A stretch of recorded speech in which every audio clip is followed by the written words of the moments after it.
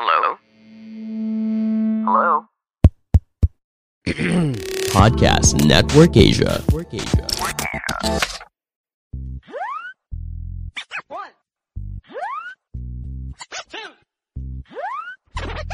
three.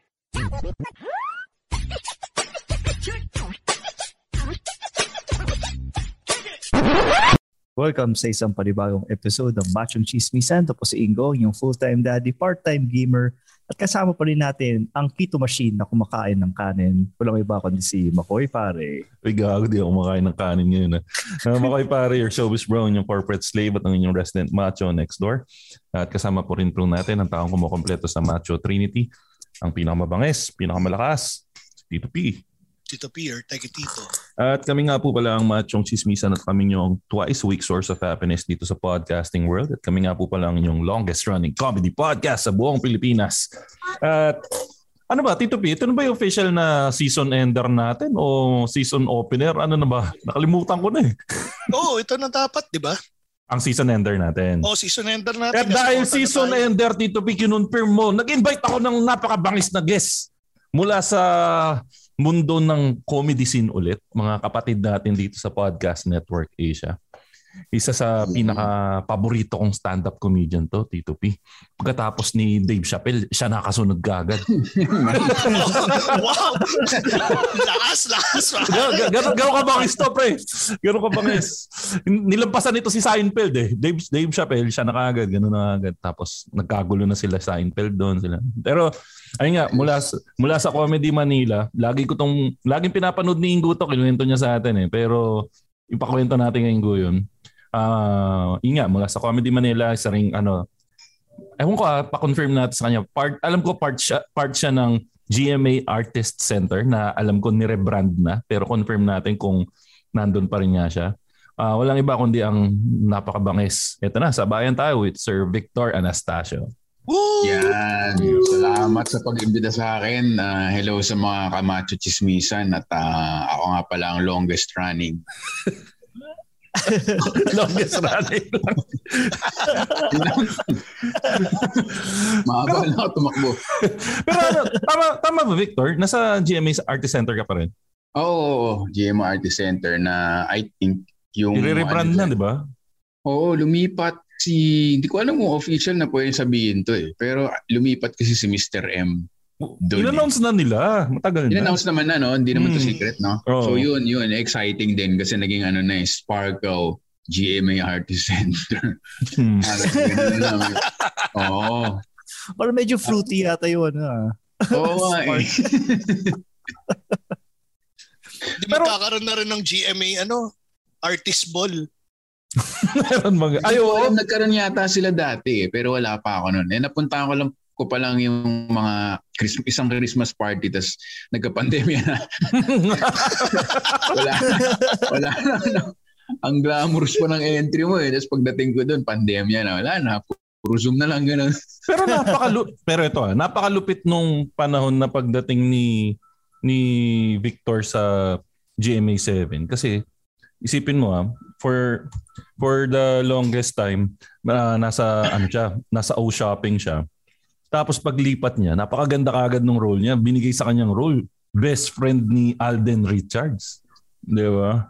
Ano ba? Yun kasama ba sa inoffer sa yun na paglipat mo dito sa GMA, best friend ka namin kay Alden Richards? Parang naman, ako yung kababata naman.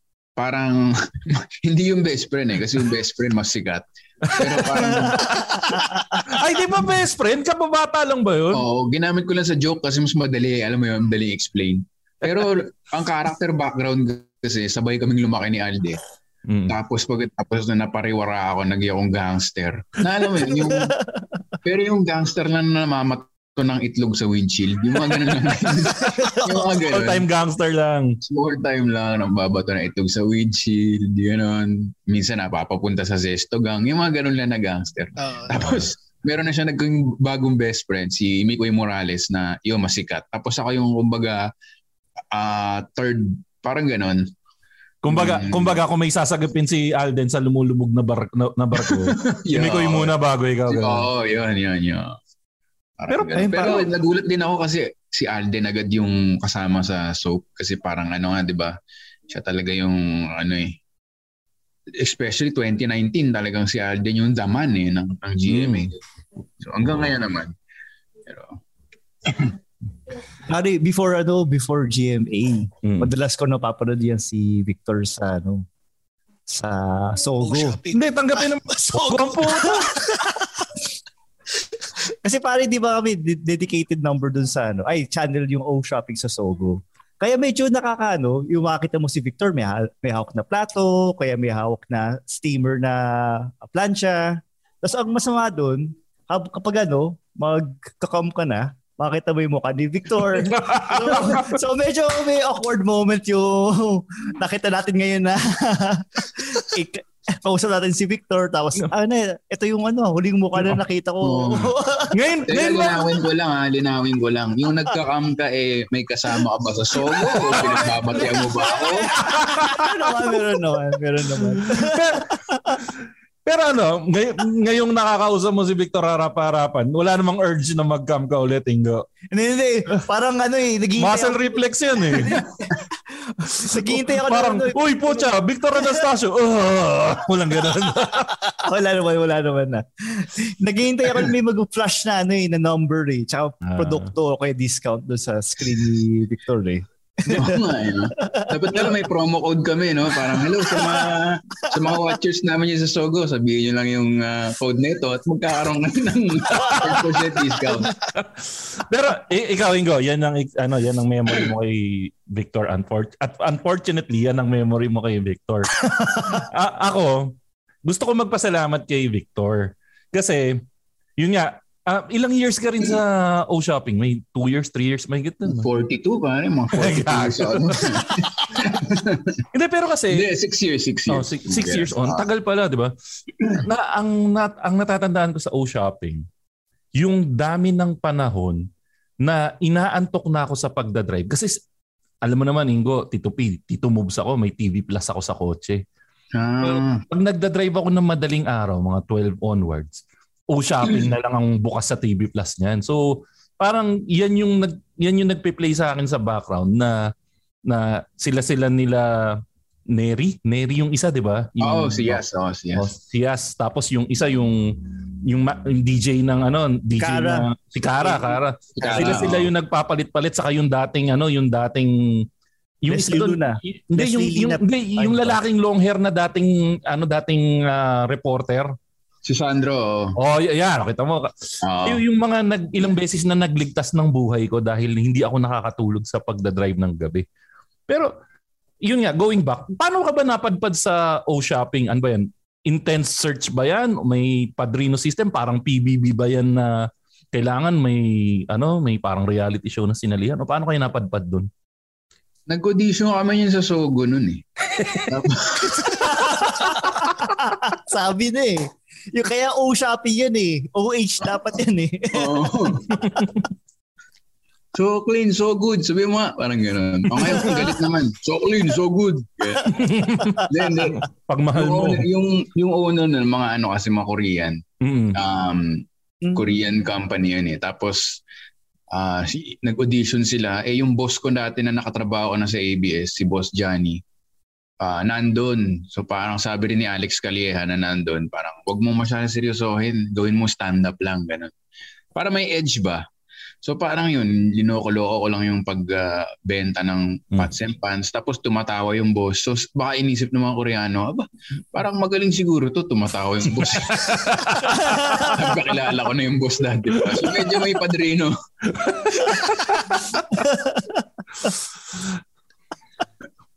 Pero masaya ka naman dun sa fame na binigay sa iyo kasi yun nga part ng joke. May isa ka kasing joke na natatandaan ko where you make fun of the fame that you got from O-Shopping. Pero na-appreciate mo ba yung mga tao na tinatawag ka na O-Shopping o minsan nakakaasar na rin dahil yun ang tawag sa'yo at di ka nakikilala sa pangalan mo? Meron din na parang generally naman nakakatuwa rin talaga, di ba? Kasi parang recognition pa rin yun tsaka wala namang masama doon. Ba't naman ako maiinis, di ba? Parang malabo naman na nag-TV ka tapos parang ba't yung tinatawag din sa... Lalo na may mga bouncer dati, nakilala ka, parang useful, di ba? Or sa airport. Kasi sila yung mga sila yung mga market. Oo, pag uwi nila kami yung nakikita. So, kunyari airport, sumabait agad sa yung immigration, gano'n, di ba? Pero ano ba, may name recall ba? Na may nakakatanda ng pangalan mo o talagang O-shopping talaga tawag sa'yo? Wala, 99.9% O-shopping talaga. Yung Pero nakakatawa naman nun. Pero it helped you land more gigs ba? Oo naman, lalo sa hosting, man. Sa hosting talaga. Okay, sa bagay. Sa wedding, tapos meron dati yung owner ng MG Motor. Yung Morris Garage. Morris Garage, oo. Parang, nasusogo daw siya nun. Hindi, joke lang, no? Malibel ako. Joke lang yun. Pero napanood niya ako, tapos parang magaling daw magbenta. So parang kinuha niya ako sa sales rally, gano'n. May marami nga naman na Kasi magkakalapit stand-up hosting, di ba? May mic ka, tatayo ka sa stage. Parang nakatulong talaga siya na At ang maganda doon, pag kinukuha ko na hosting, as O-shopping, hindi nila alam na stand-up ako. Mas gusto ko yung gano'n May added, may bubunutin ka bigla na biglang bala mo na hindi nila ina-expect. Oo, bigla ka magpapatawa. O nakakatawa pala kasi wala kang expectation. Di ba minsan pagka sinabi, yan si Makoy, sama sa inuman yan, nakakatawa yan eh. Alam mo yun, tapos wala ka sa mood. Parang may pressure May pressure. Pero ako, since O-shopping, parang ang alam nila yung professional looking lang. Tapos may extra nga na gano'n, binubunot. Kaya masaya rin. May address lang tayo kasi may question dito sa chat room, tinatanong. Yung about dun sa O-shopping na channel sa Sogo. Nadepensaan ko lang si Ingo dito. Kasi tinatanong bakit daw yun ang pinapanood ni Ingo. Kasi ganito yan, pag nasa Sogo kayo, yung channel ng O-shopping sa kanong mga bold, magkakatabi yan. So minsan, pag offline yung mga bold, doon ka talaga pupunta sa O-shopping kasi magkakatabi yung mga channel na yun. So, in-explain ko lang yung side ni Ingo. Ito pa doon. Katabi ng bold, minsan O-shopping, minsan yung mga really yung mga alive video. Diba sunod-sunod sa dulo yung alive channels, di ba? Oo. Alam mo, nung bata ako, akala ko yung O-shopping or yung mga midnight na tele-shopping, live sila nagre-record.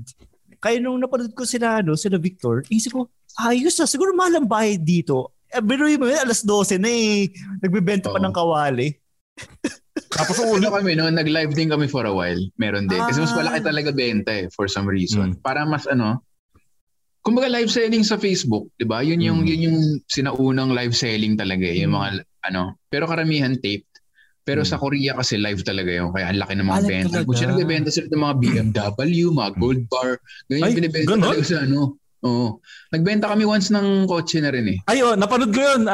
Meron kayong binenta na... Hyundai Reyna, gano'n. Yung Reyna, naalala ko yun. So nagla-live din kami minsan para pampataas ng benta. Pero ang hirap nga kasi hanggang hanggang 5:30 yun eh. Seryoso? 5:30? Oo, so talagang, buti yung body clock ko, naman eh. Hindi talaga ako masyado morning person, so okay lang sa akin. So talaga palang kayo nagbibenta ka ng ng marijuana. yung pang party people. Kasi midnight na eh. Kaya mang inasal. Yan yung mga dapat binibenta din. Chickboy. Chickboy. Tapsilog. O kaya gago ka nagbenta ka ng mangga doon. Nangangasin lahat. Isa na lang to. Sabi mo, isa na lang doon. Kakagatin ko na. Daming bagong. Tapos may nag-comment, willing to buy pa rin po.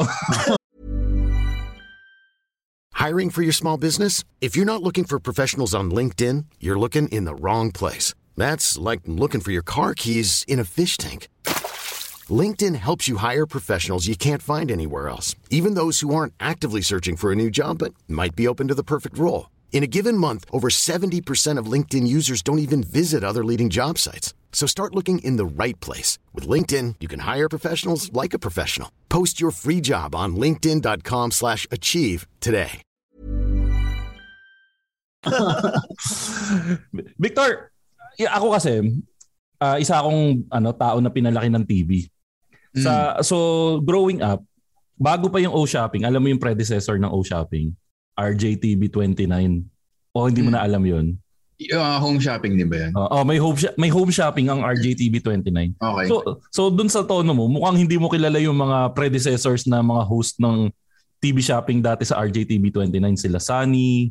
Pinoy sila? Oo, Pinoy. Meron talagang... Hindi ako aware. Na nagbebenta sila ng Silhouette 40, nagbebenta sila ng... Bale, ipi-play nila ng boobs. Ipi-play nila yung Silhouette 40 na Mexican yata yun or French version. Tapos sa kanila ibebenta ng Tagalog at English. Okay. Yung pinaka-star player nila doon, yun nga Sunny, na parang around 50 plus years old siya, na parang pinabata siyang Pepe Pimentel. Sino siya yung parang star player nun? Doon sa O-Shopping, sino masasabi mong pinaka-star player ng O-Shopping na pag ikaw ang pinagbenta nun, malamang malakas ang sales ng product na yun? Natatrack nyo ba dati yun? Hindi sinasabi sa amin. Pero meron lang akong naka-co-host noon na si Leslie. Yun yung nag-audition siya. Tapos alam mo yung pasok na ako host na ako. Tapos pina-audition siya. Tapos nung piner kami, ako yung nautal. Sinasara ko ng mga, ano nangyari? Kasi parang ganoon napaka-engaging. Tapos ang joke namin ni Sandro, pagka nandun si Leslie. Kasi talaga galing talaga. Sinasabi namin, ayos, madali trabaho natin, sasabihin lang natin, oo nga. Ano ba yun? May given script ba kayo or talagang improve lahat yun? Meron lang bullet points, may guidelines, may flow, kumbaga, may flow.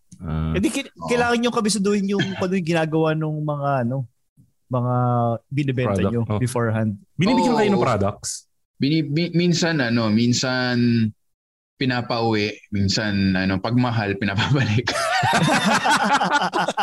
Ano ba yung mga medyo mahal na products nyo? Bukod sa kotse, syempre. Ano pa yung mga medyo... Yung mga bike? Hurom, yung mga blend, yung mga juicer na gano'n. Mga saucy na juicer. Ano pa ba? Mga maleta, gano'n. Pero minsan binibigyan kami ng maleta, ginagamit ko pa hanggang ngayon.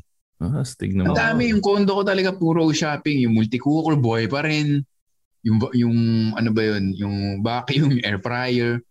Yung air fryer. Palinis ko ng kubeta. Talagang parang showcase. Parang kumbaga showroom yung condo ko ng O-Shopping. Pero ano ba, nagamit mo na ever na pick-up line yan, na host ka ng O-Shopping? Parang natuto. More of nakikita nila ako, tapos nagugulat pa rin sila na nakikilala ako ng iba. Yung para akala nila sila lang nanonood.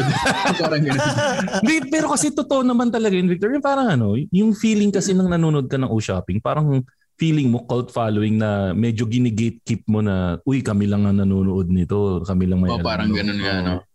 Kasi parang yung mga rating namin, 0.9 nata, mga gano'n, 0.6. Pero ang masakit ang magaling doon, kahit sabihin mong 0.9, 0.6, yung exposure na binigay siya. Kasi halos lahat ng tao nga kilala yung mukha mo na siguro hindi lang sila sabay-sabay nanonood. Oo. Kasi every night nga naman, no? Tapos wala, bugbog ka talaga sa mukha. Wala kang choice. Paulit-ulit kay. Anyways, isa pala sa hotel din. Diba? Hindi, tsaka naisip ko din, hindi ba kasabay ng O-Shopping minsan yung kay Kuya Germs? Minsan, pag weekend, nakakasabay niya yata. O patay na si Kuya Germs. Oo, alam ko 700 Club minsan. Si Jojo A daw yung kalaban nila. Pero Victor, isa sa favorite na jokes ko, yung favorite joke mo na favorite ko, yung napagkakamalang kang si Keeper. Nakakakuha ba ng feedback kay Keeper tungkol doon sa joke na yun? May nakuha ka na bang sagot sa kanya doon? Or ano naman, nakilala na rin ako ni Kiefer kasi nagkita na rin sa ibang events. Tapos nanonood din ata siya na napanood niya rin sa O-Shopping. So parang natutuwa lang. sa motel? Hindi ko alam. Sa motel. Pero nakasama ko na siya. May nag-O-Shopping kami noon na parang pinagtripan na kaming sabay nagbenta. Parang naman yan mabait nga. Ay, question pala, Victor. Since, di ba pareho kayong Atenista, nagkaroon ba ng instance na nung bonfire Ikaw yun na pagkamalang si Tito. Pag ganun hindi naman. Kasi ang tangkad niya talaga eh. Tsaka mo athletic. Diba? Tsaka siguro sa bihis. Sabi ko nga pagka bonfire, magja-jersey ako. Alam mo. Magja-jersey ako ng Eaper. Tapos sakit lang ako sa stage, tapos mumurahin ko sila lahat. Tapos magpapalit ulit. Oo, tapos mababalita na, di ba? Keeper, minura. Sino dito alumni? Itaas ang kamay. Tangkin na yung lahat! Ang lit-lit lang binibigay nyo. Demand kayo ng championship. Ayun pala, Victor. Kasi meron akong parang sama ng loob. Pero hindi sa'yo personally.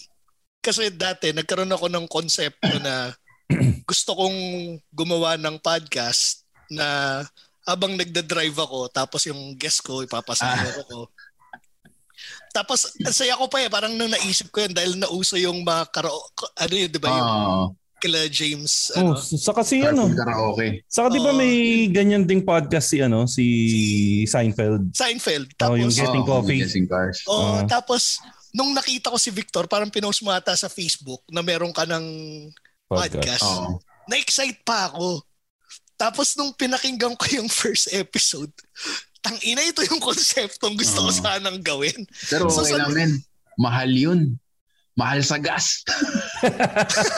Sa bagay, no? Mahina 2 oras na tatakbo ka nun, no? Pang first world yun, T2P. Kaya mo na sinasayang. Kasi ang konsepto na ginawa ko ngayon nga sa bayan na kasi ang hirap mag-invite lalo na kung busy. So sinisip ko, susundot hatid ko talaga sila. Kung ano yung para hindi ako sumagabals. Kumbaga, hindi sila mag-aalat ng time outside of their day para sa podcast. Parang basta sumakay ka lang, walang maiiba sa schedule mo, ako na mag-ahatid. May episode na. Tapos mamaya pare, parang ba't ako nasa Shell na naman? Okay na itong Zoom. So parang natuwa ka pa nag-pandemic, no? Inaatid ko pa si Red Oliero, si James, taga South yung mga yun eh. Saka ba? QC area ka ba? QC ako QC. Opisina ni James sa Makati, ganun. So, okay lang din. Okay na tong ganito. Hindi mo ba naisipang singilin sila? Parang grab rate Gines mo na nga. Sinigil mo pa. Kasi malang gas eh. Kailangan natin maging practical eh. Sabihin mo, hindi naman ako bayad dito sa pagpapodcast. Hindi rin naman bayad yung pag-guest ko.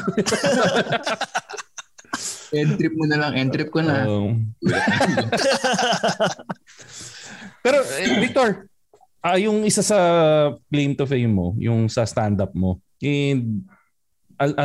siguro wala namang magrereklamo pag sinabi ko na isa ka ngayon sa mga pillars ng comedy, stand-up comedy sa Philippines. Kasi kasama ka talaga dun sa core group na nagpapasikat ng ng Pinoy stand-up Pinoy stand-up comedy.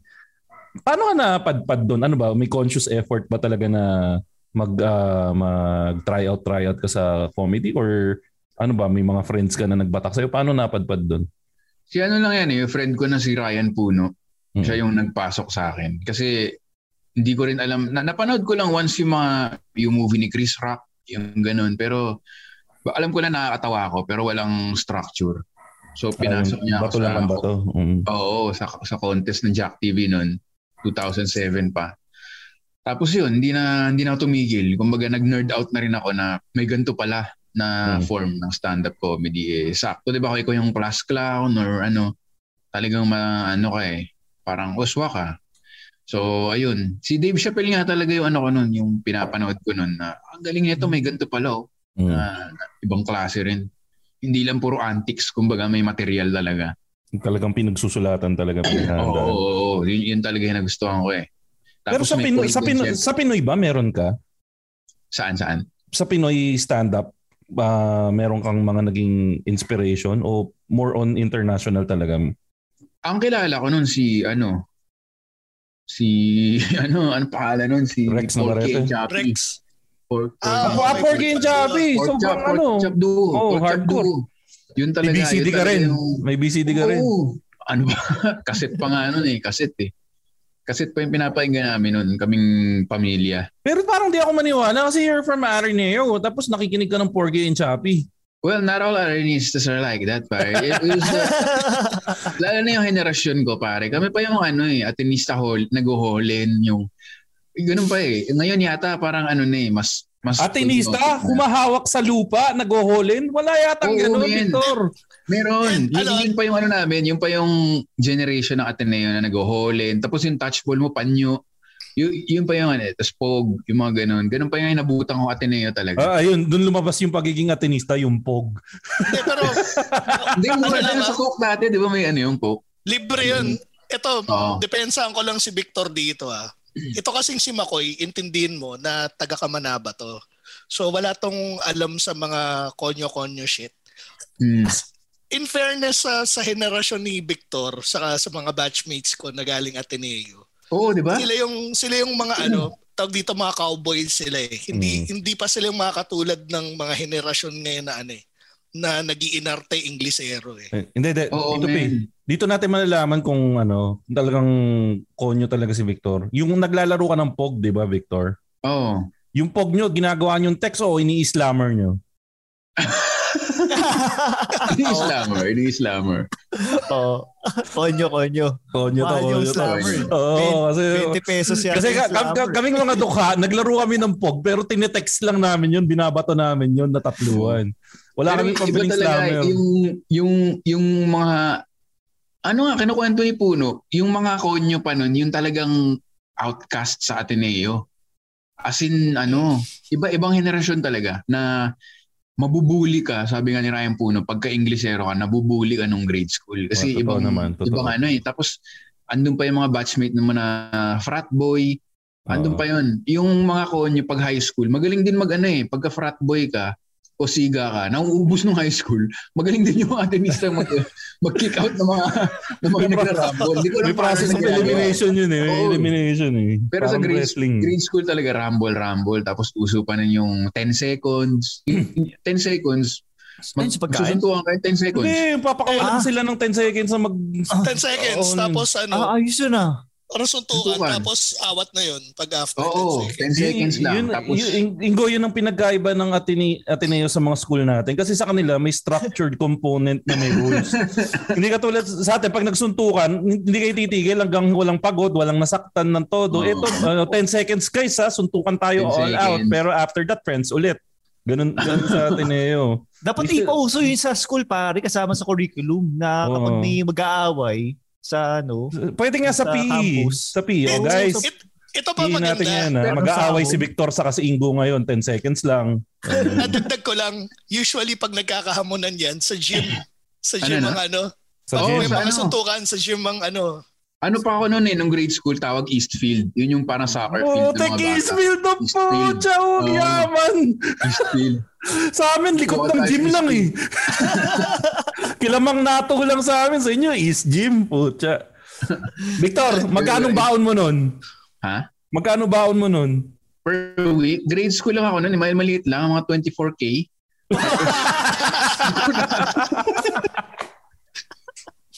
Hindi, yung legit. Magkano sahod yun nun? Ay, magkano school. Ang paborito ko i-lunch nun, yung 3M, 18 pesos lang yun eh. Yun yung pizza na dumidikit sa ngipin mo yung cheese. Hindi, mas social pa nga sa inyo, 3M, kasi sa amin, Fiesta Pizza. Tapos, yun na ata. Mas parang ganun eh. Fiesta Pizza, tapos, yung inabutan ko, 5 pesos per slice, tapos, i-all out mo na yung baon mo doon. Kasi akong baon ko noon 20 pesos eh. Bibiling ko yung kalahati tapos hindi ko na ipapaslice yun. Kakainin ko. Yun. 18. Naalala ko 18 eh. Yun, ganun. Basta yun naalala kong presyo, 18 pesos. So parang ganun yung mga baon ko noon eh. Baka liit din ang bituka natin noon. Hindi maliit. Talagang no choice ka lang kasi yun na lang pera mo. Parang kumbaga nakain mo na yung 18 pesos na pizza. Gusto mo pa pero wala ka ng pambili kaya sasabihin ng utak mo na busog ka na, pwede na yan. Ganun yun. Pero kung kaya mo nun, bibili ka pa ng... Tsaka mas laro yung iniisip mo no? Mas laro talaga pag recess lunch. Totoo yan. Alam mo pa, hindi ko alam kung tito ko na experience mo sa Ateneo. Yun ang unique kasi iisang court, mga 5 laro ng basketball. No joke. Ayun. Isang basketball court, limang laro yung nangyayari. So minsan, mag-screen ka sa ibang laro. Nagsasalubong. Oo. Pag tumira ka, biglang tatamaan ng bola yung... Teka lang. Linawin ko lang. Ako, Tito P. Sige. Poser na atenista ka eh. Victor, hindi atenista si Tito P. Taga UST lang yan. Okay. Lourdes kasi ako, pero may mga friends ako sa Ateneo. Ayun. Pero okay. yung sinasabi kasi ni Victor, yung isang court, may mga mini court sa gilid. Oh, Tapos, hindi. As in, isang court, isang basketball court, 5 laro. as in salubungan? Oo, men. Kasi pag mababa kang grade, yun eh. Tito P, yun naalala mo kung nakapunta ka Ateneo, yung maraming court. Pero pag grade 5 ka na, ang tawag doon, David Hall. Parang grade 5 first floor, grade 6 second floor, grade 7 third floor. Tigi-tigisa lang kayo ng court noon, buong batch. So kung grade 5 ka, doon ka na maglalaro sa grade 5 court. Pare, ang daming laro. As in, sabay-sabay. Okay. Yun na naalala ko sa... May tumira, ang daming bola na... ganun talaga. Kaya madali mag-screen eh. Minsan hindi mo na makita kung nasan ba yung mga... Minsan agawan ka ng... ibang game ka. Ba't mo ako inagawan ng bola? Hindi makita ang klase. Pero doon sa kwento ni Victor, doon lumabas yung yaman nila eh. Kasi may grade 7. Alam mo, ito talaga si Makoy, kahit sabihin ko kumakain kami ng tae, sasabihin niya pa rin mayaman kami. Gagi Victor, alam mo na mayaman yung school pag may grade 7 yung school. Ay, hindi, pero meron akong follow-up question dun sa grade 7. Ano? Ito kasi, kasi yung Mandarin namin may grade 7. Ateneo may grade 7. Pero may Mandarin ka? LSM, Lourdes Manda may grade 7. Manda, okay. Hindi paano ka napunta doon pang mayaman yun? Hindi, sister school namin. Pero, sige. Ay, kayo yung mahirap na binigyan ng scholarship ng mga mother. Mga pare, mga Franciscanong pare. Correct lang kaya. Sige, tuloy mo. Sorry. Hindi ba kaya hanggang grade 6 lang? Alin. Kasi hindi namin nag-gets. May grade 7 sila eh. Parang kailangan nyo ba talagang mag-grade 7 bago kayo tumawid ng high school? Hindi kasi mayaman sila eh. Pero hindi ko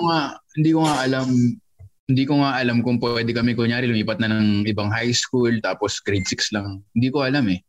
Hindi ko na rin maalala yung lessons eh. Di sa alam ko yung may mga kilala ko na yun nga pagdating ng grade 6 lumilipat na ng high school kasi nga ayaw na nila mag grade 7.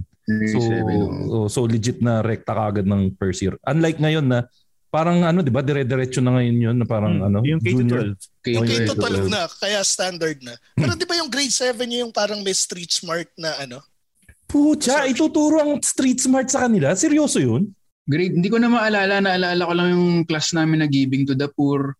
Puta! Giving to the Poor!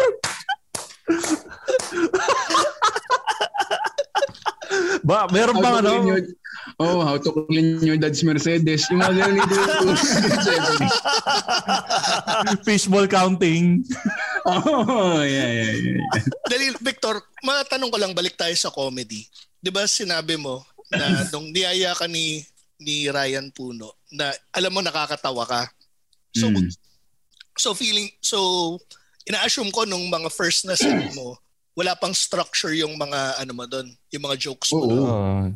Sabi niya. Gaano katagal ka nung naging creative ka lang na basta nagpapatawa ka lang tapos at saka mo na-realize na kailangan ko nang mag-structure ng jokes ko para ma-up yung level ng comedy mo? Kailan niya natutunan yung science ng comedy? Kasi ang nangyari, medyo ang weirdo din sa comedy, wala siya lalo stand-up, wala siya talagang form, wala na masabi. Katulad ng music, ganyan, di ba may key of A, mga ganon. Yung stand-up kasi, meron lang classic na stand-up na hindi na gumagana ngayon. Di ba? Yung setup punchline. Yung parang, yung kunyari, Adolphe. Mas classic pa yung naisip ko yung parang, this girl told me, come to the house, nobody's home. I went to the house, nobody was home. Parang ganun lang yung mga joke nila nun eh. Ako, nung in-apply, pero nag-workshop naman kami nun sa Jack TV. Pero more of siya ang hirap i-explain na wala kasi talagang formula na, meron nga yung kunyari, what's hard. Ganun yung nabasa ko sa libro eh. What's hard, what's scary. Si Makoy na. Tawagan sa hard eh. Pinigilan ko na nga eh. Oo, parang ganun. What's hard about this is ganyan. Pero hindi na rin siya applicable ngayon. So, I would say, hindi ko talaga masabi kung formal ba yung natutunan ko na seminar. Kasi ang dami nag-open mic ngayon sa Cool Pals. Hindi naman sila seminar. Pero nakakuha sila ng tawa. Alam mo yun? Ang natutunan ko lang formally, yung mga huwag masyado madaldal, yan siguro. Okay. Kunyari, nagkukwento ka, di ba yun? Yung joke ko na best friend ni Alden, siguro kung baguhan sabihin, ako kasi yung kababata ni Alden, tapos may best friend. Tapos kung aral ka na, sabi mo, hindi na nila, huwag mo na ikwento yun. Diretso ka na basta best friend ka na ni Alden. Yun nga, yung katulad ng sinabi mo na mas pinasimple mo, no? Oo, joke naman to. Hindi naman nila tatanungin na, napanood ko yung, hindi ka naman best friend, sinungaling kayo. Ano manood na? May nag-fact check na ba dun sa mga joke mo? Meron mas mga napipikon kasi liniliteral nila. Nag-Comedy Central ako, meron akong joke doon na parang yung mga, ang export ng Germany, mga precision German-made machines, ganyan. Yung mga Hapon, quality German-made, mga Pilipino, mga export natin, mga Philippine-made. Yung mga ganun lang. Tapos, nagalit siya. Pero, madidepensahan mo naman yun, di ba? Parang, bakit tumatawa yung tao in the first place, di ba? Mababa yung tingin natin sa maid. So, kailangan nating tignan ng reflection yung society. Pwede ko siyang depensahan. Atenista ka nga, pre. Di ba? Pero, parang yun nga yung point ko na bakit pinagtatawanan tayo ng mga ibang bansa dahil sa maid, di ba? Parang ako ba yung problema? Ako lang yung nagmi-mirror ng existing problem. Diba? Yes! Yung isa pala sa mabentang joke mo ngayon. Isa sa mabentang joke mo ngayon yung Lenny support joke. Yung kasi gusto mo makipag-swimming sa mga resort ng mga sa beach house. Sa beach house ng mga friends mo. May backlash ka ba nakukuha doon sa joke mo na yun? Kasi nag-viral siya may nag-comment lang na baka ma-alienate yung ibang Lenny voters na Pero ako naman, parang rin may awareness na rin ako na medyo preaching to the choir naman, na lalo na pag Instagram. Di ba yung algorithm? Oo. Kung Lenny ka, napindot mo yung Lenny na yan. Two weeks to Lenny. Minsan nakapindot ako ng ibang kandidato. Ang dami ng suggestion ng TikTok na yun yung kandidato. So parang, yan, totoo. I doubt na isang stand-up comedian yung mag-flip sa utak ng random tao na, hindi ko na lang iboto si Lenny kasi elitista pala. Di ba? Parang malayo naman mangyari na. May idea ako sino yung mga ma-offend dun sa joke na yun. Yung mga pumupunta ng Jed's Island Resort. Napakagago ng Jed's Island Resort. Ang masakit na malapit dito sa amin. Sorry, balik tayo sa pagiging atenista. Wala bang atenista na boboto sa iba? For example, Marami. Oo. Kasi feeling ko pag nalaman nila na iba yung boboto mo, parang ikakastigo ka na nila. Parang iglesia lang ni Cristo yan na iglesia ni Cristo.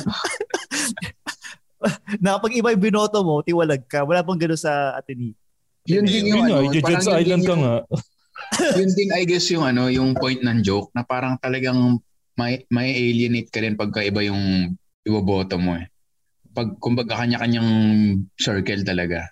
Na may mga kupal din naman talaga na boboto kay Lenny. May mga totoo. Yung mga overboard, meron din yung mga hantatangan talaga ng mga parang relax ka lang. Hindi mo alam yung rason nila. May pag-usapan namin to nung yung isang nakasama ko sa ABS, yung head writer. Yung habang tumatanda ka, parang lumalalim na rin yung pag-uunawa mo sa mga tao na agree. Parang naawa ka na sa lahat. Agree. Bakit dati parang 'di ba? Ba't boboto niya si ganyan? Ang tanga-tanga naman ngayon, parang iboboto niya si ganyan.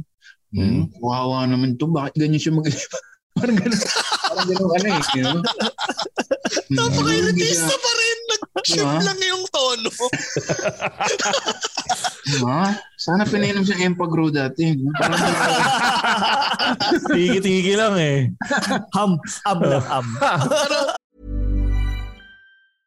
I'm Sandra, and I'm just the professional your small business was looking for. But you didn't hire me because you didn't use LinkedIn Jobs. LinkedIn has professionals you can't find anywhere else, including those who aren't actively looking for a new job, but might be open to the perfect role, like me.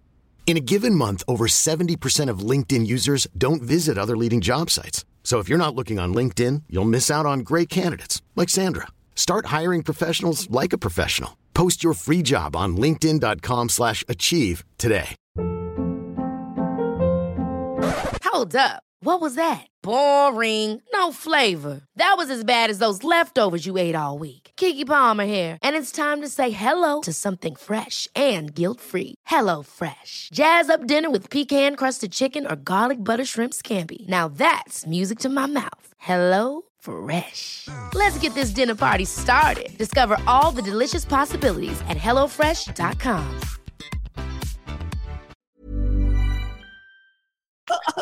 Balik na tayo, total, andito na tayo sa pagiging Atenista. Na-leverage mo ba yung pagiging Atenista mo sa Panchichicks? Sa lahat, malaking bagay talaga. Yan ang, kumbaga, kung, di ba sinasabi nila, what is the best gift na na-receive mo? Tapos sabihin ng iba, education. Tapos sabihin ng iba, ang cheesy naman. Hindi eh. Pera talaga yun eh, di ba? As in, ginastusan talaga siya ng magulang ko. So, na-appreciate ko talaga. Kasi, sa totoo lang, kahit sa trabaho, kahit sa shopping, kahit sa, asartado rin ako sa, writer ako sa ABS na Atenista, ganun. Na parang paano makakasulot sa Going Bulilit ng mga, mga jokes na sari-sari store, Atenista ka. So ako, parang, yung mga gags ko, yung mga parang, Miss, pabili nga ng Trader Joe's. Dahil sabihin ako, walang natela sa joke lang. Putik, caught off guard ako doon. Ganda. Promise. Hindi, joke lang. Pero feeling ko advantage talaga sa chicks din yung Atenista. Kasi may stereotype na eh, di ba? Na may pera, may kotse, alam mo yung ganun. Which is in my case, totoo naman na may kotse ako dahil sa parents ko. And ayun, ma-advantage talaga siya. Ano bang anong naging rason? Bakit Ateneo napili mo? Was it a parental decision o ikaw nag-decide na, Ateneo mo kaya na? Pero pag prep pa lang, hindi ka makakapili eh. Oo parents ko. Hindi, pero miski yung pag-college, tinuloy-tuloy mo talaga doon. Decision mo na rin yun. At torn ako noon na UP tsaka Ateneo. As in, torn talaga ako na parang iba rin yung may siyempre, pag pa-college ka, may creative alam mo yung may rebellious ka na parang mag-UP ako para ako lang yung nakachinelas sa campus na parang uso pa yung bamboo nun. Parang naalala niyo ba si bamboo? Yung mga nakapa. Mga chinelas mo. Akala ko yung bamboo na backpack. Di ba ganun yung pormahan nun eh? Totoo yan. Oo parang ganun. So torn talaga ako tapos hindi ako pumasa sa UP. So yun yung decision. It's UP ang nag-decide pala para sa iyo. UP na nag-decide sa akin. Sige na tol, Ateneo ka na, wag ka na dito. pero madi-disappoint ka rin pag lumipat ka sa UP. Bakit? Kasi mayayaman din yung mga tao. Kabagay. Oo nga raw. May ganun na raw na click sa UP. Victor, sa comedy scene, sino yung mga naging parang mentors mo nung nagsisimula ka? Na parang sila yung nag-guide sa'yo na mabuo yung brand ng comedy mo. Meron ba? Si yan, siyempre yung mga kumuha, sina Alma Nalo, Tim Tayag, sila yung bumuo nun una. Sila mga kartel. Mga kartel, nung una. Tapos siyempre yung mga kasabayan ko, si Alex talaga yung masipag din mag-advise yun eh. Si Alex, tsaka si GB later on na kasi halos kasabay ko lang si GB. Pero idol ko na siya ever since. Alam niyo ba kung paano kami naging magkakalala ni GB? Kilala niyo naman si GB Labrador? Nag-guest na ba siya? Hindi ba? Nag-guest mo namin. Men. Kilala ko yun. Sorry. Hindi pa kami magkakilala. Nag-uusap kami ni Red. Nakaupo lang si GB sa kabilang nabanggit ko lang, Reggie, Sasha Grey. Sasha Grey ba yun? Tumalikod si GB. Sasha Grey. Tapos nag-appear kami ganun. Yung itsura. May magic ko itsura ni GB. Tumataas pa yung kilay. Yun. Sa kaibig ko. Si GB, yung mga ganun. Ngayon sa pandemic, si Red talaga. Kasi siya yung masipag online eh. Grabe yung following ni Red sa TikTok, sa Instagram. Kumikita siya sa Facebook. So, yung ganun lang, yung kumbaga, talaga eh, nakakadiri kasi dati yung magti-TikTok ka. May pride kami na, di ba may pride ka na stand-up comedian? Agree. Pati kami. Pati kami rin eh. Diba? Nagsasorry nga kami sa audience namin eh. Yung parang ikli yung titi mo ng 4 inches pag nag-TikTok ka. Oo, pero marirealize mo na parang kailangan mo rin mag-evolve with the times since online nga ngayon lahat. Si Red talaga yung nag-inspire na. Putang ina na nag-grow niya na talaga yung yung following niya online. Tapos nagta-translate yun sa mga show niya. So na rin ako ngayon, TikTok. Hindi naman sayaw pero TikTok. Yung mga joke. Hindi magaling yun. Actually fan ako nung mga skits mo sa TikTok kaya ako personally, nakapanood na ako siguro ng 3 show ng Comedy Manila.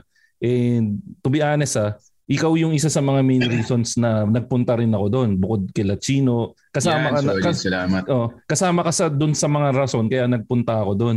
And na-disappoint lang ako. Yung unang punta ko, kakatapos lang nung set mo nung dumating ako. Pero yun lang. Kaya sabi ko, gago to, di ako nintay. Pero yung ibang motivista talaga yung mga ibang efforts ko talagang inalam ko na doon sa mga kakilala kong magpe-perform din na ano oras ba si Victor. Kaya natuwa naman ako na inabutan kita. And I must say, hindi naman nagdi-disappoint guys pag nanood kayo ng live kay Victor kasi kung ano yung nakikita nyong prowess niya sa mga skits niya or sa mga videos na napapanood niyo online. Mas maganda pa ng 10-fold yung makikita nyo ng live pag nanood kayo. Yes. Manager ko nga pala guys. Salamat Ay singit ko lang about sa TikTok. Yung tama naman pag gusto mo talagang kumita, meron talagang darating ka sa puntong kailangan mo isang layong kaluluwa mo sa demonyo. Oo. Totoo naman. Kasi tingnan mo naman yung kasi yung last episode nyo, Ingo, Tito P, yung nag-review kayo ng yung last episode kasi ng Machong Chismisan, Victor, gumawa sila ng live stream wherein hindi siya episode. FB live ng Machong Chismisan. Nag-FB live yung Machong Chismisan. Nanood sila ng mga TikTok ng mga sexy ladies. Pero hindi nila pinanood yung sexy ladies. Hinusgahan nila yung background ng mga sexy ladies. Alam mo, ang ganda niyan. Ang ganda niyan. Example, yung pag sumasayaw tapos yung dingding hindi nakapalitada. Ganda. Parang ang hirap nang nakatira ka sa ganun kasi pag umuulan, nagkakatas yung dingding. Hindi, pero Tito P, yun nga kasi doon mo makikita yung evolution ng pagsikat nila sa TikTok. Na habang dumadami yung video nila, nakikita mo unti-unti nang nagpapalitada yung pader, nagkakaroon ng... Totoo yun. May pina-follow akong minor de edad sa TikTok. Gago po! Una. Gagong pucha. Una. Ito nga difference ng catcalling tsaka pagsayaw sa TikTok. Catcalling, wala kang consent. Pero just to be safe, i-blip mo na lang yung minor de edad. Tuloy mo na, gago. Sige, tuloy mo yung kwento mo. Ayun pare, dati yung kisame niya, baksak yung kisame.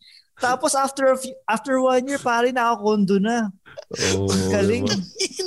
Alam mo, posibleng hindi galing sa TikTok. Baka hindi galing sa TikTok. Baka galing sa tito o ano. Galing sa isang alumnus ng Ateneo yung na dating host ng Shopping. Again, wala namang masama. Disclaimer ko lang, wala namang masama sa pagkaroon ng sugar daddy. Sinasabi, tsaka hindi ko rin minor de edad to. Pero, minor de edad. Masama yun, guys. Huwag yung gagawin. Sorry, Victor. Kailangan kitang protektahan. Buti na lang. Pero pag nilabas natin to, tanggalin mo yung sinabi mong pabayaan mo lang siyang ihukay yung sarili niya. Wala mo problema dun eh. Babae at lalaki naman sila. Masama yun. Wag na. Pero ito pala, may magandang question dito sa chatroom about naman sa acting. Nakita mo kung gaano kasabog yung show namin. Saan pumupunta yung tanong. Open ka ba sa pagiging typecasted na comedian sa mga TV series o mas gusto mong maging versatile actor? Alam mo, iniisip ko rin, masaya na okay rin maging versatile actor eh. Kasi nakukuha ko naman na rin yung comedy high sa stand-up. Tapos, ang dami kasi layers sa TV tsaka movies din na may scriptwriter, may direct. Masaya rin naman, pero kumbaga nakukuha ko na nga yung creative freedom naman sa stand-up. So, willing naman ako explore din yung drama rin. I think question na lang na kung gaano ka importante dun sa project, kumbaga. Like kunyari, iiyak ka lang pero tindero ka lang ng balut. Parang walang bumibili ng balot. Ulam ko na naman tumamaya. Kailangan ko na naman disclaimer to. Wala naman masama sa tindero ng balot, no? Pero kumbaga, kung tindero ko ng balot na comedy, mas gusto ko yun syempre, di ba? Sabagay. Victor, sorry. Nung lumipat ka sa 7, ano yung unang show mo? Yung kay Alden talaga ba? The Gift. Tapos siya eh. Halos wala naman ako lines doon kasi parang gang nga kami. So parang yung role lang na third role yung tawag. Ganun. Hindi ka nasama sa Victor? Hindi. Wala pa ako sa GMA nun eh. Wala pa ako sa GMA. Sorry, nakat kita tuloy mo. Sorry. Third role ka. Okay lang. Yun, na-enjoy ko rin yung Heartful Cafe na serye na light. Ayun, parang comic relief. Yun, masaya rin naman. Pero, alam mo yung parang mas pang Gen Z halos yun eh. Puro bata kasama ko. I mean, mas bata sa akin. Hindi siya going bulilit type, syempre. Pero mga 25, ganun. So, may kurot. Tapos pag umiiyak sila, nadadala ako. Ano rin eh, parang alam niyo sa Fight Club, yung pag umiiyak siya, magaan yung pakiramdam niya. Parang ganoon din pala pag umiiyak. Eh. Parang, gumaan pakiramdam ko dun umiyak ako Parang ganoon. Kamusta yung feedback sa friends mo nung nalaman nilang nagte-teleserye ka sa Channel 7? Kasi ito wala namang, medyo notorious kasi yung GMA recently with regards to some of their shows. Hindi ka ba nahusgahan na nandun ka parte ka ng mga teleserye na gano'n or na-appreciate naman nila yung ginagawa mo? May mga nanonood ba na friends mo gano'n? From Ateneo, onti lang naman na din yung nanonood ng TV. Sa totoo lang. Mas napapanood nila yung mga movies. Kasi nani-Netflix yun. Pero sa serye, syempre, ang weird nga eh. Kasi kahit Atenista ka o mga parents ko, doktor, pag nasa TV ka, parang ikaw pa yung magaling. Totoo yan. Totoo. Parang hindi ba vice president ka ng kumpanya? Bakit ka na-impress nung? Parang yung gano'n lang, na may weird, ewan ko kung universal siya o sa Pinoy, na parang pag na-TV ka o may kasama ka artista, parang nai-impress. Pero I guess, nakakatuwa naman talaga. Pero siguro pagka nag-shooting ka, makikita mo na hindi nga glamorous. Yung joke ako na parang pag nag-shooting ka ng show sa ka-jebs, wala, ang hirap yung jebs, pare. Location kayo eh. Portalet. Sa opisina. Oo, Portalet, pare. Yung joke ko, parang pwede kang jumeb sa Portalet pero hindi na kayo bati na maintenance. hindi siya talaga glamorous eh. Tapos tent lang, bibigyan kayo ng pack lunch. Minsan pag umuulan, babahain yung tent. Hindi talaga siya. Ay, seryoso? Pero hindi naman nakikita yun. hindi naman siya nakikita sa TV, I guess, or sa movies. Kaya pag narinig mo na TV or movies, talagang parang, wow. Parang siguro yung believe nung tao pagdating doon kasi nga yung fascination ng tao sa pagiging actually ng Pinoy sa atin kasi malakas yung dating talaga ng artista sa kanang fame. So, yun yung bagay na wala yung presidente ng kumpanya kumpara sa'yo na sasabihin mo na third, ano yung term mo? Third role yata yung tawag. Kumpara sa third role, technically, mas malaking kinikita niya, mas mahirap yung ginagawa niya. Siguro kasi vice president siya ng kumpanya. Pero, ang wala siya na meron ka, is ikaw, nakikita ka ng tao na lumalabas sa television or may slight na fame na kasama. And you're rubbing elbows din with the big stars, especially you, kasama mo nga si Alden. So siguro yun yung mga bagay na hindi nakukuha ng iba. Baka nga yun, no? Yung parang ako mismo nasa starstruck din ako sa totoo lang. Ayun, na-starstruck ka pa rin? Parang... Oo. Ang maganda lang na natutunan ko, pagka nasa scene na talaga, nawawala na kasi artista na ako eh. Like, trabaho na eh. Gaguhin mo yung artista. Like ako na yun eh, character ko na yun eh. Pero like yung small talk sa tent or yung before mag-shoot, yun nasa starstruck talaga ako na parang baka may masabi ako dito na lalo na komedyante ako na medyo hardcore yung jokes. So parang baka masumbong ako nito sa management. Sino Victor yung artista na nung na-meet mo parang yun nga may starstruck moment? Huwag mo sabihin si Jenny Lynn Mercado. Si Jenny Lynn din, pero si Alden talaga eh. Kasi I guess dahil alam kong siya yung pinakasikat sa GMA at hindi mo pinakasikat eh dahil marami nga naman. Kasi na Ding Dong. Pero siya yung kung mag-EDSA ka, andun siya sa lahat ng billboard. Yung ganong Hindi mo siya may ganun talaga ako na tapos pag nakikita ng friends ko na babae, parang kinikilig din kay Alden, maganon. Yung parang nakaka-starstruck talaga na ang hirap lang parang iisipin mo, di ba, tao rin naman to, umiihi rin or something. Pero hindi, ba't hindi siya pinapawisan? Ba't hindi siya kumikintab? May ganun eh. Hindi siya kumikintab. Hindi siya kumikintab. Di ba, tayo, nag-oily tayo eh. Ngayon lang, oily na ako eh. Oily ako lagi. Pero dito sa video group natin, ikaw yung pinaka-fresh dito sa group natin. Akala ganito, video settings nyo, tapos check nyo yung touch-up na appearance para sa Zoom. Yan ang mga tricks of the trade. Pero ito, napasok na tayo sa sa Starstruck. Kung papipiliin ka, since atenista ka naman, sino mas pogi? Ito na yung mga boyabunda questions, pati yung asawa. Sinong mas pogi para sa'yo? Si Alden o si Ding Dong? Alam mo, hindi ko pa nakita. Nakita ko pala sa party si Ding Dong. Oo. Sino kasama?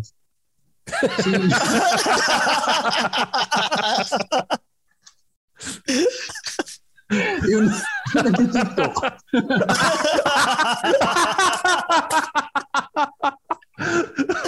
May dala-dalang kisame. May dala-dalang kisame.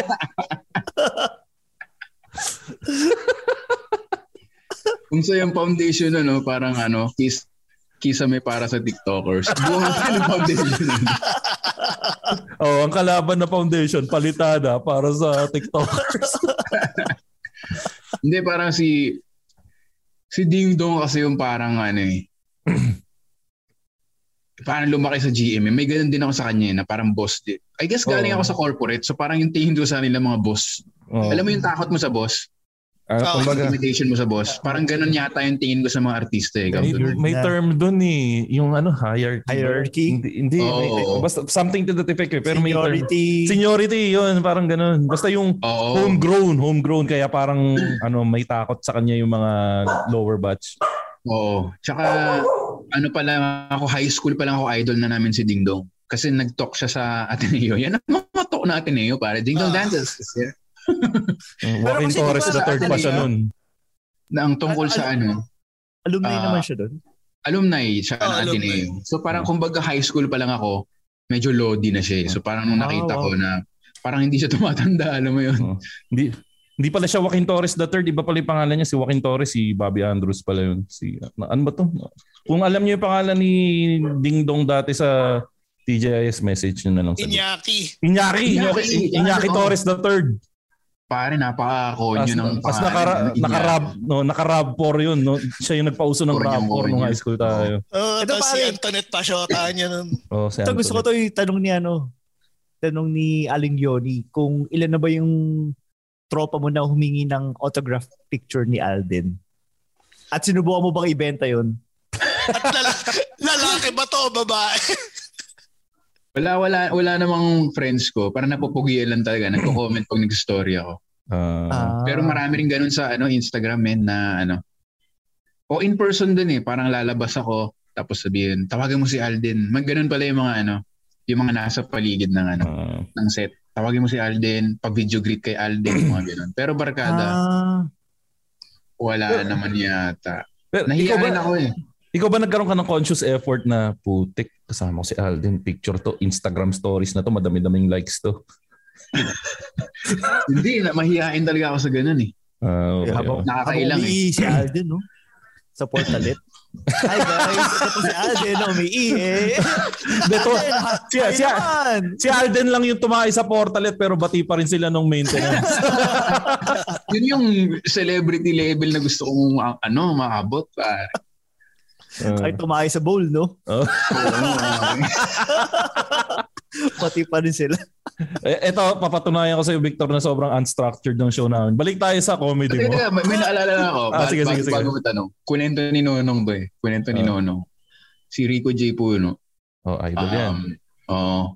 Tumain sa portal. Probinsyano ba yan? Unconfirmed to. Hindi naman siya sinisiraan ko shot. Rico J. Puno, sumalangit na ba? Tuloy mo. Kung baga kung buhay siya, wala siyang pakialam Alam mo yun? So, hindi ko siya ino-offend. Ganun katindi si Rico J, walang pakialam. Oo. Sabi ni Nonong ganun. Tapos may nag-comment daw na parang sino yung tumae sa portalet. Tapos parang ang sagot daw ni Rico J Puno, bakit? Inaano ba kayo ng tayo ko? Ganun ka-hardcore yun. Anyway. Ever catch yourself eating the same flavorless dinner 3 days in a row? Dreaming of something better? Well, HelloFresh is your guilt-free dream come true, baby. It's me, Keke Palmer. Let's wake up those taste buds with hot, juicy pecan-crusted chicken or garlic butter shrimp scampi. Hello Fresh. Stop dreaming of all the delicious possibilities and dig in at HelloFresh.com. Let's get this dinner party started.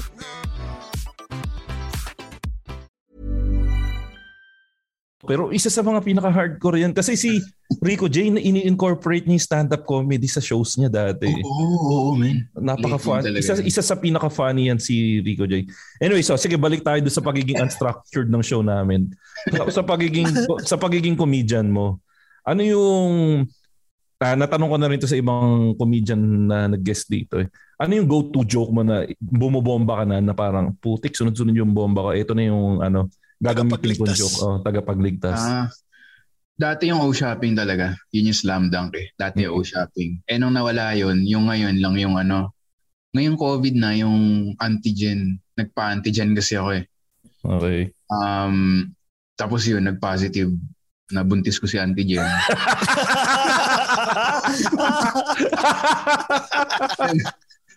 Nakaka-relate kasi lahat di ba? Parang ang ano niya wala, COVID talaga yung topic ngayon panahon, pasok sa panahon. Galing nun. So, ito lang, idagdag ko sa pagiging komedyante mo. Kasi bukod sa pagiging host ng O-Shopping, tapos ngayon, third wheel kababata ni Alden, ano ka rin commercial model ka rin. Ay, oo, putik. Buti na alala mo yan. Idol yung commercial na yan. Yung commercial mo dun sa sa plastic, pwede ba natin pangalanan? Tago na lang natin sa pangalang Orocan. No? Oo, yung tago natin sa pangalang Orocan sa Manulife. Ikaw ba nagsulat nung sketch nun? Yung sa Manulife, syempre para first time mo laging special, di ba? Laging sinasabi. First commercial ko talaga yan Kaya alam nila yung joke ko na yung yung lawyer's appointment, disappointment. Joke ko na yung mga yun. Lahat ng stand-up ko. So parang tinawagan nila ako, gagawin nila ako ng commercial. Hindi ako makapaniwala. Tapos ang ganda kasi nag-collaborate din kami na yung in between the jokes, di ba may narration? Ang galing din ng creatives ng ad agency doon na tumulong din sila. Naalala ko yung ano nila yung parang unemployed by choice, parang ganon. Nag-resign ako by choice, my boss's choice, kasi sinasanti niya. Parang sana yun eh. Sa akin siya yun eh. Nung nabasa ko, ay galing Oo, galing. So, collaboration. Yung Orocan men, binigay sa akin yung buo na. Kaya anong binigay sa akin? Delivery na lang. Story rin. Wala naman na yung shopping. Pero, ano kasi yun, syempre kung nasa kumpanya mo, hindi mo sisiraan yung kumpanya, hindi mo spoof. So, parang sabi ko, parang hindi ata pwede, ganun. Tapos parang may narinig lang ako na pangalan na siya na lang. Tapos tumano yung ano ko, parang bakit siya? Ano? Nakakatawa ko dyan. Tsaka ako yung, pwede na pala ako. Hindi ba yun nga pala yung next question, hindi ba nagalit yung O-Shopping sa'yo nung lumabas yun? Wala na sila magawa? Hindi naman, pero umamin ako dun sa ano. Kasi yung logo talaga ng totoo shopping, ginaya talaga. Spoof talaga siya. Kasi dumating ako sa set, tumingin ako sa paligid, tapos nanlamig yung kamay ko. Tapos kinausap ko yung isang producer na parang, ano ba ito magagalit ba yung mga boss? Sabi nila, feeling ko ako. At least honest siya. Pero yun nga, nag-ano naman nawala na yung O-Shopping. And at the same time, parang ano rin siya eh. I mean, in a way, sinabi rin ng isang producer, ano rin siya, di ba? Awareness siya na ina-acknowledge yung O-Shopping. Awareness siya ng kasikatan ng O-Shopping. Kasi pag in-spoof kasi, ibig sabihin sikat. Yun nga. Meron lang talagang mga, syempre kung big boss ka, kahit natawa ka, kahit gusto mo, kailangan mong protektahan. Pero kung yung brand essence, di ba nakatulong naman siya eh. Pero yun, ang galing nun kasi binigay sa akin yun buo na yung script. Alam mo yun, pumunta na lang ako tapos yung sulat din nila, parang binasa na nila sa stand-up ko, alam mo yun, so kuha-kuha yung mga... Pasok. Oo, as in punta, ang dali ng trabaho doon. Punta na ako doon, tapos in-edit nila. Sila na nagsulat lahat. Galing. Speaking of i-edit out namin to, sino yung isang comedian? Hindi, si ano yan eh. Yung totoo nun, ang ano ata, parang si James yata yun eh. Si James Karaan yan. So, nilinawin ko, mas nakakatawa to pag ako talaga. Kasi, totoo naman. Totoo. Agree. Kasi wala namang kahit si James, aaminin niya na mas nakakatawa kung ikaw. Kasi ikaw yun eh. Home shopping. Okay, sige, cut natin yun. Pero, ito. Iwan mo. Sinabi na. Okay lang yun. Hindi naman sasakit loob ni James. Pero yun lang na parang, kasi may ano rin kami sa grupo eh. Yung illegal na price fixing, ginagawa namin yun eh. Siyempre kung may project, ano yan eh, parang tinanong ba kayo, para lang feeling ko important, wala kasing union sa Pilipinas, di ba? Walang union eh. Sa States, uso yan eh, na parang may workers union na huwag kang bababa ng gantong, kasi bababa lahat ng salary natin. So, nag-decide kaming comedians na may ganun. Within Comedy Manila, at least. Oo, na parang may union na parang, ito, tinanong ba kayo nito? Kasi binabarat ako ng kunyari. 200. Kunyari, ganun. O sige, papayag ako, kailangan ko ng pera. O sige, okay. Parang ganun, pero may floor. So, kumbaga aware kami sa project na isa't isa, more or less. Ano yun? Tawag doon parang baselining or benchmarking. Kasi nga, ang point doon is ayaw niya ring ba-lowball kayo as comedians. Kumbaga, ang magiging competition doon, pagalingan na lang tayo sa pagpapatawa. Hindi yung sa pagbaba ng presyo. Sa Green Hills, may ganyan. Sa Green Hills, ganyan din. Kaya pansinin nyo, pag nagpunta kayong Green Hills, kung magkano nyo tinanong yung iPhone X13 dito sa isang tindahan. Kahit hanggang sa... Tapos pag may nagbigay sa'yo ng mababang presyo, ay pag sinabi mo na, dun sa kabila, binibigay sa akin ng 10,000. Tatanungin, sino nagbigay sa'yo? Lagot na yun dun sa grupo. Lagot yun sa ano? Oo. Pero yung sa Green Hills, 3 pwesto sa may-ari. Ganun naman talaga. Pero ang galing sa Orocan na, hindi ko kakalain na magkakaroon sila ng ng endorser. Kasi for the longest time nakakita ko na parang sinasabi nila wala silang budget para sa endorser. Ganda marketing nila yan. Ang galing magaling. Pero di ba, ang alam ko ang nagsulat yata nun yung grupo ng asawa ni Angel Locsin, di ba? Hindi ko alam. Pero alam ko gigil yung sina Marius Talampas yun eh. Gigil. Pero ano naman yun eh. May prod house, may agency, pang collab din. So hindi ko alam yung kung sino ba nagsulat ng script or ano. Basta alam ko sina Derek Marius. Anyways, pero nasabi mo siyang blessing in disguise dahil nung nagsara yung O-shopping dahil hindi ka na mapapahamak. Ganun. Ang samang pakinggan, no? Pero... Oo. Parang, yung tanong mo, Tito B, parang thank you COVID din yan eh. Oo, parang thank you COVID eh. Anyways, medyo humaba na yung interview. As much as I want this to stretch, kaya kailangan na nating putulin to. Victor, meron kasi kami ditong tinatanong sa show na mga na trademark questions namin na para dito sa show. Madali lang naman to, hindi naman controversial to. So, yung unang question, Tito Bigo na magtanong ng unang question. Yung ano ang iyong favorite porn search term? Di, yung una. Ay, hindi. Paboritong mabahong amoy. Yan. Amoy na sarili kong puwet. Ano yung nakamot mo? Ano yun? Standby mode o pag may umuto to yung... Hindi, alam mo yung parang, kunyari, naghihintay ka sa bangko. Hindi ko alam yun. Yung ilalagay mo na sa gitna ng butt cheeks, gano'n. Paano mo na ipapasok yung daliri mo sa gitna ng butt cheeks sa loob ng bangko? Hindi joke lang yung bangko, syempre. Pero parang, pag naamoy ko lang, parang, ayos parang healthy pa ako. So, sabi ni Santi, we find ways daw. Yan, no. Yun. So yung pangalawa, Ingo, ikaw na magtanong ng pangalawang question natin. Ayun yung favorite porn search term mo. Kasi si Ingo, ang favorite porn search term ni Ingo ay current events. Ngayon shopping na. Si Tito P, porn search ba to? Porn search? Porn search term. Si Tito P, ano yung porn search term mo? Tito P? Japan AV. Ayun. Pareho tayo, ganyan din. Pero ginagawa ko parang pretty Asian. Pero minsan kasi may Asian na pero so parang siguro pretty Japanese. Pretty Japanese. Nakasulat, porn, pretty Japanese, God-fearing. Yeah.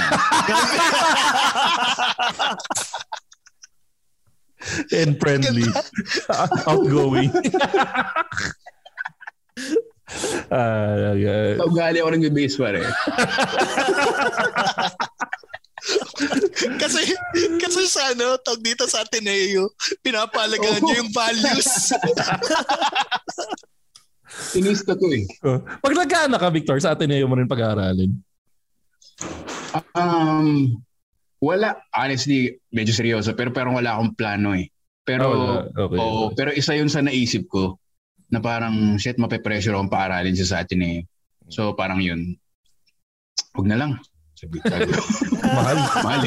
Anyways, yan na yung episode natin kasama si Victor. Victor, ano bang bagay na gusto mo i-promote para kahit pa paano malaman ng mga listeners ng Machong Chismisan na kung paano kanila masusuportahan?